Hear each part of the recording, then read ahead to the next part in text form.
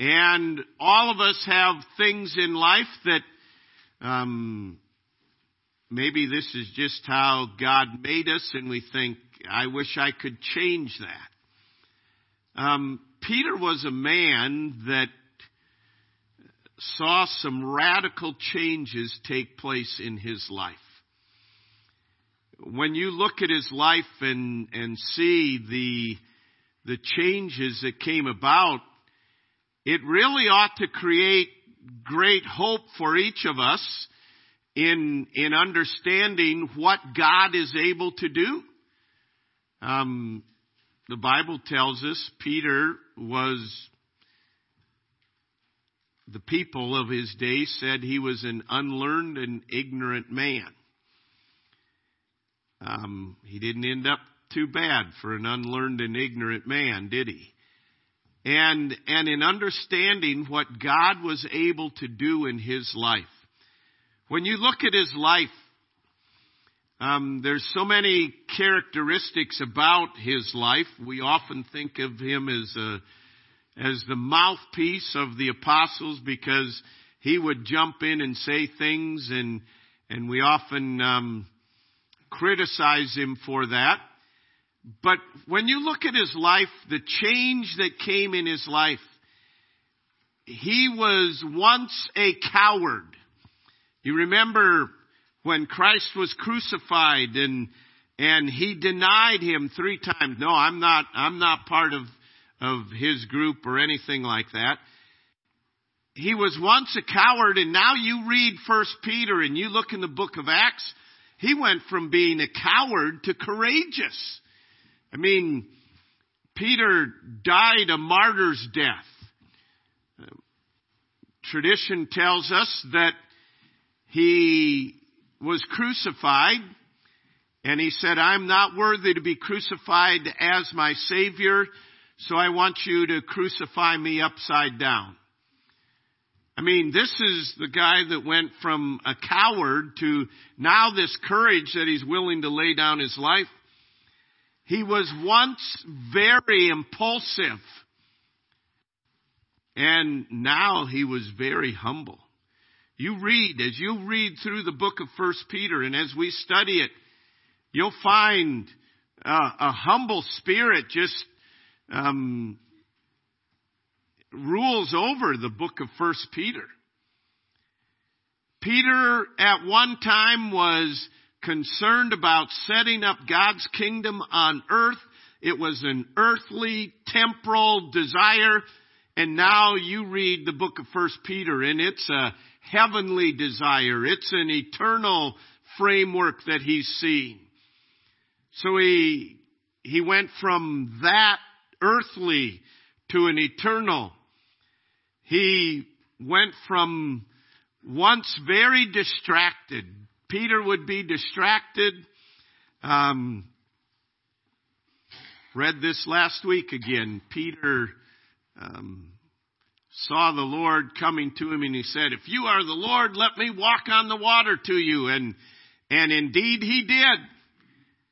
And then he was distracted by the wind and the waves and everything, and his faith wavered. But before you criticize him for doing that, tell me how and when you walked on water that wasn't frozen, all right? And yet Peter walked on water, was distracted, and began to sink and cried out, Lord, save me. And now you read 1 Peter and you will find a man very disciplined and very zeroed in on Christ, and it was Christ alone was his passion. Peter was once very boastful about self. I won't do this, and I won't let that happen to you, Jesus. And I often came to the forefront. But you look at his epistles and you look at his preaching in the book of Acts, and you'll find he now boasted in Christ alone. It wasn't about Peter anymore. He was once a leader and kind of by nature the leader. But he moved far beyond that. He now became a leader of righteousness. He wasn't just leading for a cause. He wasn't just leading to get something done. His purpose was leading in righteousness and wanted to bring others along in the righteous walk. He once had a very strong zeal, but now he has a very strong zeal accompanied with knowledge that gave direction to his zeal, that gave fortitude to his zeal, that gave substance to his zeal. You remember when Jesus came to Gethsemane and he spent the night in prayer and he asked his disciples to watch with him and pray. Peter fell asleep. He was negligent of responsibilities. You'll read in 1 Peter that Peter now is very vigilant. He once was asleep, but now he's very vigilant. He's alert. He's watching. He understands the economy. I don't mean the finances. He understands the workings of God. And he is alert to this. He is zeroed in on the working of God. Peter was once very dangerous. Remember when they came after Christ and Peter took his sword? I don't know if he was trying to chop the guy's head off, but he got the guy's ear, lopped it right off. I mean, that's a video I'm going to be anxious to see in heaven, you know. What the other disciples thought and just to see Jesus' patience, you know. Here's this wild cannon, Peter. You never know what he's going to do next. And of course, Jesus understood. But Peter whips out the sword and chops the guy's ear off, and God picks it up and puts it back on and gently rebuked Peter. I mean, I'm sure the other disciples are thinking, man, we got to keep tabs on Peter here. He went from dangerous to dependable. I mean, he was a disciple that was entrusted with great responsibilities in the early church. And honestly, he went from being a liability, something that Jesus had to go around and correct him, heal the damage that he'd done, to rebuke Peter. He said, "Get thee behind me, Satan," speaking to Peter because Peter was having the thinking of Satan. And he went from being a liability to being a great asset to the cause of Christ. And you look at this and you think, this is all in this one guy. How did all this happen? And we can say, well, Christ made the change, and indeed it all is the working of Christ. And many times at Easter we say that when the disciples realized that Jesus Christ rose from the dead, it transformed their thinking, and indeed it did. They realized, wow, he really is the Messiah. But there's often a part of this that we overlook that is really the transformation power of Peter. In Luke 24, Jesus said to them and told them what was going to happen to him. And he said, I'm setting you to be witnesses for me throughout Jerusalem and Judea and Samaria. And he says, but I want you to tarry here until the Holy Spirit comes. And in Acts chapter 1, we read where Jesus ascended after his resurrection. He showed himself unto the disciples, many others, a gathering of 500.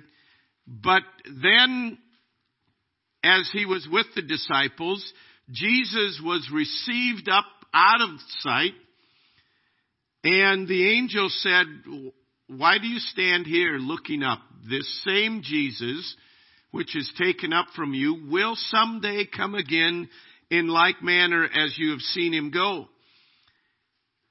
And the disciples knew what they were commanded to do, and they returned to Jerusalem, and they went up into the upper room, and they realized that Jesus had told them in verse 8, "You shall receive power when the Holy Ghost is come upon you, and you shall be witnesses unto me in Jerusalem, Judea, Samaria, and the uttermost parts of the earth."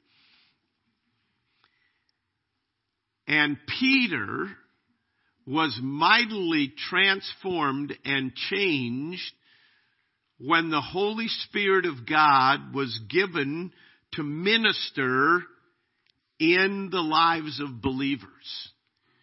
And really, what changed Peter from the self-run, impulsive, distracted, boastful person to what he became was the power of God through the ministry of the Holy Spirit. And I believe that many times in Christian circles, one, we never reach the potential that God wants us to reach.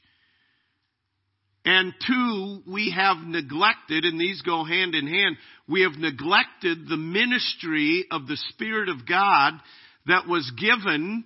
We won't take the time today, but John 16 was given to guide us into truth and was given to empower us.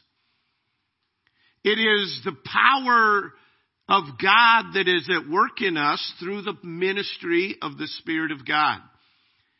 And you read in the book of Acts, and you will find that Peter, as the Spirit of God was given and dwelt within believers, Peter became a firebrand for God. Peter became an asset, no longer a liability. And he came to know the power of God in a great sense. And we are blessed today as we still have record of Peter's messages in the book of Acts, as we're able to read 1 Peter. And so we ask ourselves, I can relate to a lot of the negative side of Peter's characteristics, but I don't want to be a liability to God. I want to be an asset. So how do I go from being a liability to an asset? How do I go from not being used of God to being used of God? How do I get the power of God? Many times Christians are frustrated, discouraged, because we have a desire to live here, but we try and we try and we try, and yet it seems like we live down here. Is Peter just a special person? Or does God intend us to live by the power that He gives? And it's the power of the Holy Spirit. So I want us to look today at how to get the power of God in your life. And when I say get the power of God in your life, I'm not talking about something churchy or religious, so to speak. I mean to get God at work in every detail of your life. And really, the first step of this is to acknowledge your helplessness. John 15:5 says, without Him, I can do nothing. And without the power of the Spirit at work in my life, I am helpless. I mean, it is the power of the Spirit that will enable me to read the Word and understand it. It is the power of the Spirit. And listen to me carefully. It's not enough just to have Christ to forgive your sins. You will not have the power of God in your life unless you are filled with the Spirit. And this isn't some hocus pocus one-time thing. This is a continually yielding to the Spirit of God. D.L. Moody was to have a campaign in England, and an elderly pastor protested, "Why do we need Mr. Moody? He's uneducated, he's inexperienced," and went on. And who does he think he is anyway? Does he think he has a monopoly on the Holy Spirit, he said? A younger, wiser pastor rose and responded and said, "No, he doesn't think he has a monopoly on the Holy Spirit, but the Holy Spirit has a monopoly on Moody." It's not so much we need more of the Spirit of God. When you called upon Jesus Christ for the forgiveness of sin, the Spirit of God dwelt within you. He is put in you to guide you into truth, to direct you, to empower you. And the problem is we don't need more of the Spirit. He needs more of us. And it's understanding, God, I cannot be the man I ought to be unless your Spirit empowers me. God, I cannot love my wife like I ought to unless your Spirit empowers me. I need your direction. God, I cannot be the parent. You've blessed me with children. And God, I can't do it.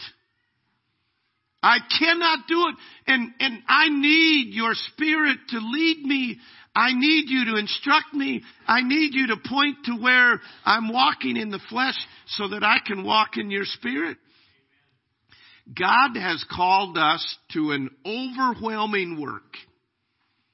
I mean, any of these things, just to be a man or a woman of God is an overwhelming work, let alone a godly husband or wife or a godly parent or a godly child. It's overwhelming.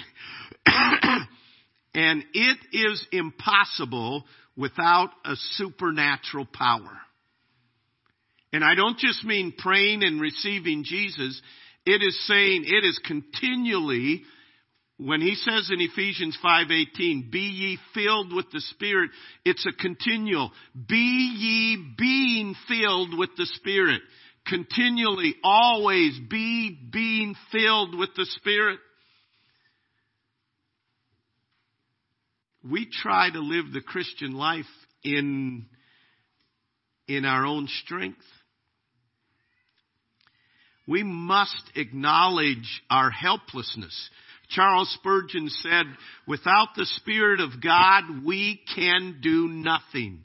We are as ships without the wind, branches without sap, and like coals without fire, we are useless. And in understanding how important it is to realize our helplessness that ought to drive us to God. So, number one, acknowledge our helplessness. Number two, immerse yourself in the Word of God. Immerse yourself in the Word of God. Why? The Holy Spirit is the author of the Bible. If we want the power of God's Spirit at work in our life so that we're no longer controlled by our passions, no longer walking in anger, no longer walking in covetousness. We need to feed our spirit with the Word of God. The Holy Spirit of God wrote the Bible, and His power will not be manifested in our lives if we neglect the Bible. And this, I know we hear it over and over again, and I'm like a broken record, and I fail to realize that a lot of people here don't even know what a broken record is, all right? I'm just saying the same things over and over and over and over again. But I'm going to die saying this because I believe it.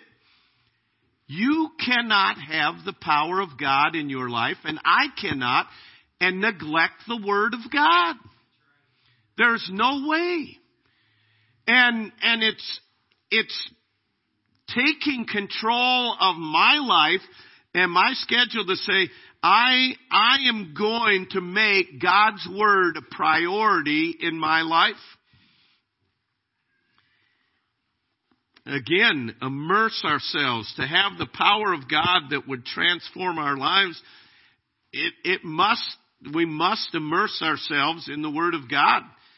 And again, this isn't anything new, but when are we going to start? Thirdly, we must depend on the Spirit of God. And I've somewhat alluded to this, but to ask the Spirit of God to direct you, to empower you, to use you. Read the book of Acts. They gathered together, and in prayer they cried out to God. And when they were in one accord, the Spirit of God moved upon them. The Spirit of God is the ignored and neglected member of the Trinity in many of our lives. And yet He is the one that was given to come alongside us. I mean, think of it. God gave His Spirit to come alongside and in essence to put His arm around us and to lead us and say, now this is where you want to go, and this is what you want to think, and this is what you want to do. And many times we don't even know that the Spirit of God is dwelling within us, let alone what He's trying to do in our lives. It is the Spirit of God that will transform us from the natural man to the spiritual man, from the coward to courageous, from impulsive to humble. It is the Spirit of God. And it is coming to realize, as we said earlier, God, I cannot do this. I need your Spirit's power in my life. I surrender to you. I am willing to yield to your Spirit. I want to be filled with your Spirit.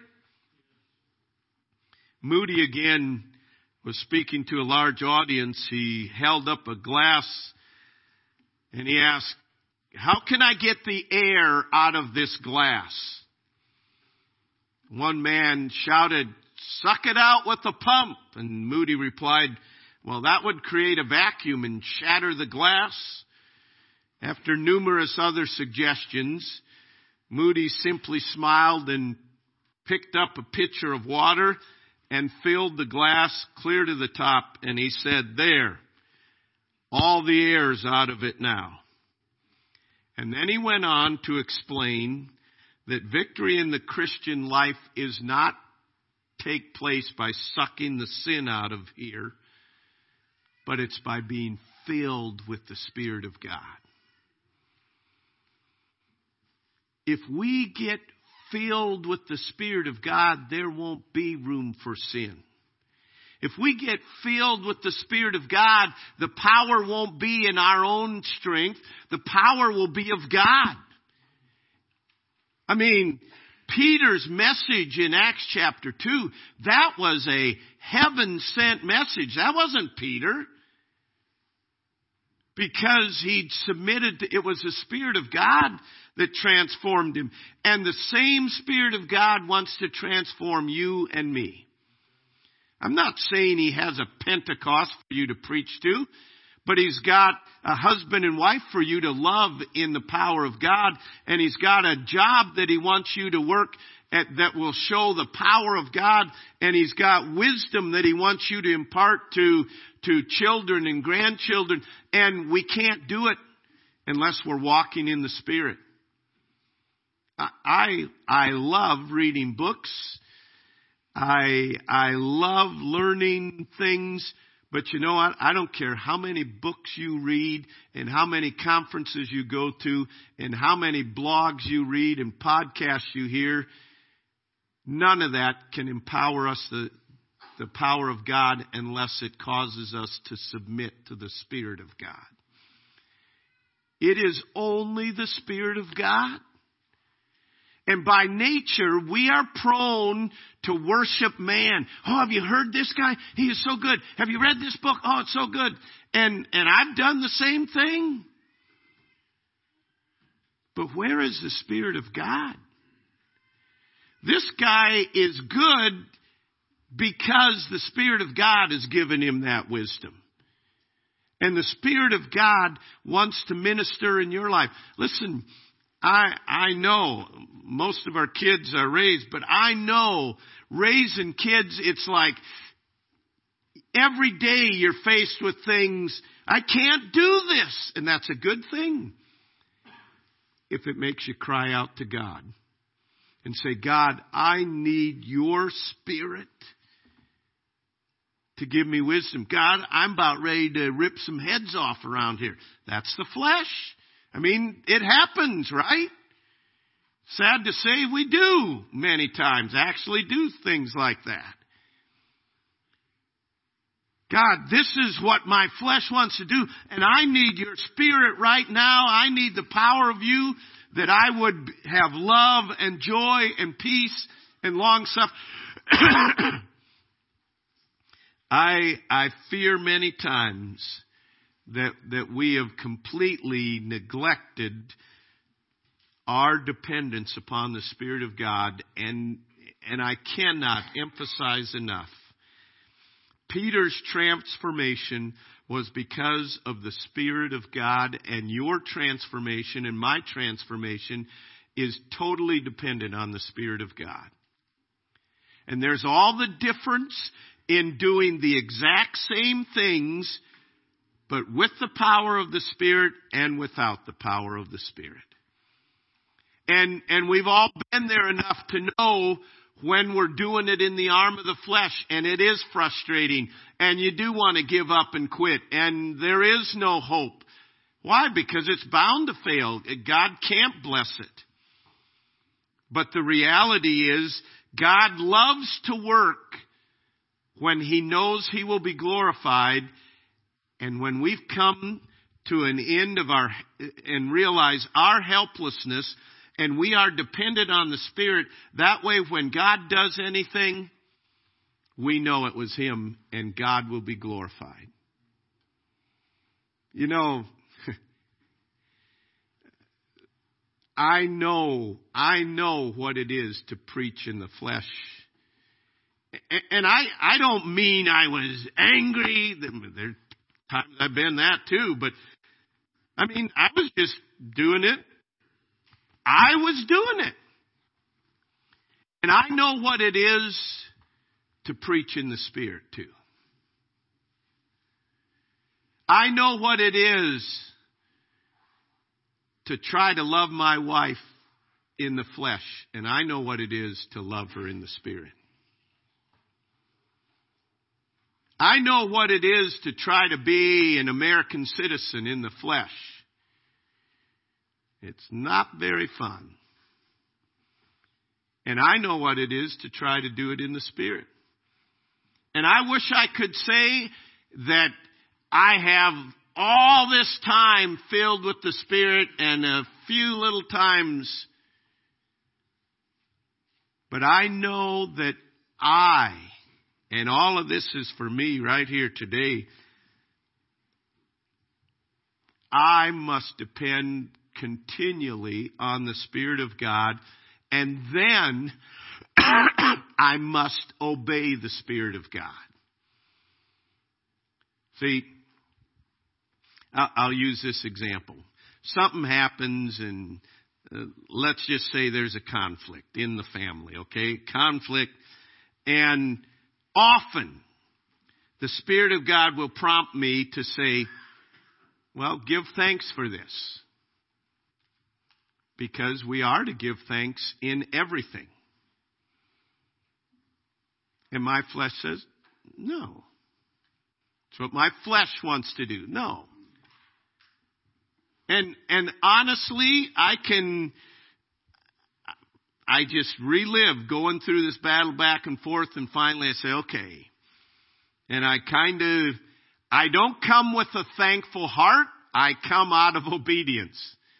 And I say, God, and there's times I'll say, God, I'm thanking you because you told me. I don't see how anything good will come out of this. I don't know why you allowed it to happen. But by faith, I am coming now and I say, thank you, Lord. By faith, I believe that you will make all things work together for good. You know what? There's all the difference in the world when I finally just bow and submit. Or I can go on in my flesh and I can ram it and I'll make these kids obey, or I'll make this happen. I'll do it. No. But when we obey the Spirit, it's not enough to just cry out to Him. When He gives us direction, which He will through reading His Word, and He'll lead us, you must then obey it. And everything in the Christian life rises and falls on our relationship with the Spirit of God. Zechariah 4:6. It is not by might, it is not by power, but is by God's Spirit, says the Lord. We, in Christianity, we've lost sight of our dependence upon the Spirit of God. God, I want to be filled with your Spirit. That means I want to be controlled by your Spirit. And in understanding that is a continual thing. God, I continually need you. And what changed Peter? It was the power of the Spirit of God. That as we get in and look at 1 Peter, we're going to look, wow, what wisdom, what grace, what humility. And it's going to be, that's the fruit of the Spirit that is manifested in 1 Peter. And the thing is, the same thing, God wants to do the same thing in your life. You may say, I've struggled in this area all my life, whatever area it is. I can't get victory in this area. The victory comes through yielding to the Spirit of God. And as we yield to the Spirit of God and understand, I cannot do anything you want me to do apart from your Spirit. It will result in our lives in revival. What America needs today is Christians walking in the Spirit, first and foremost. If that happens, everything else will take care of itself. But you know what? Don't worry about America. Worry about your own personal life. What I need is a dependence. And God oftentimes brings us to the point where we just say, I can't do this. And God says, finally you realize, the sooner you realize, I can't do this. I cannot do this. God, I need your Spirit's direction. I need your Spirit's power. God, have your Spirit speak to me as I read this. And as you do, that transforms our whole relationship with God. Many people, their Christian walk is dry, dead. duty, just duty. It's because we've let the Spirit, we've pushed the Spirit back in a closet. We're running our life. And the Spirit of God says, I could change that. What is God's Spirit asking you to do today? Heavenly Father, I pray that there would be great hope brought to individuals today as they realize that your Spirit wants to do a work in their life. Lord, you said you would pour water on him who is thirsty. I pray that we may have a hunger and thirst for the power of your Spirit at work in our lives to glorify you. Lord, I pray for every believer here that we would willingly embrace our helplessness and then have a dependence upon your Spirit like we've never had before, that we truly would be filled with your Spirit.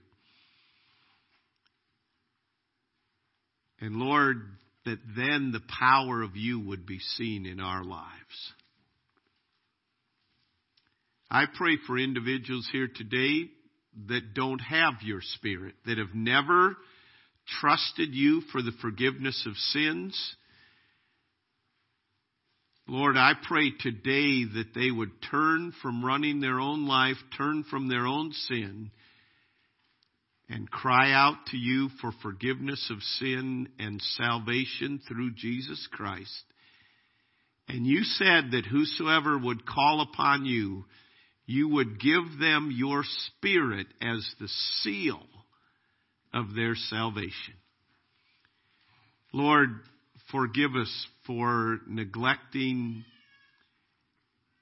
and grieving and quenching and resisting your gift of your Spirit to us. May we know the power of it at work in our lives. I pray in Jesus' name.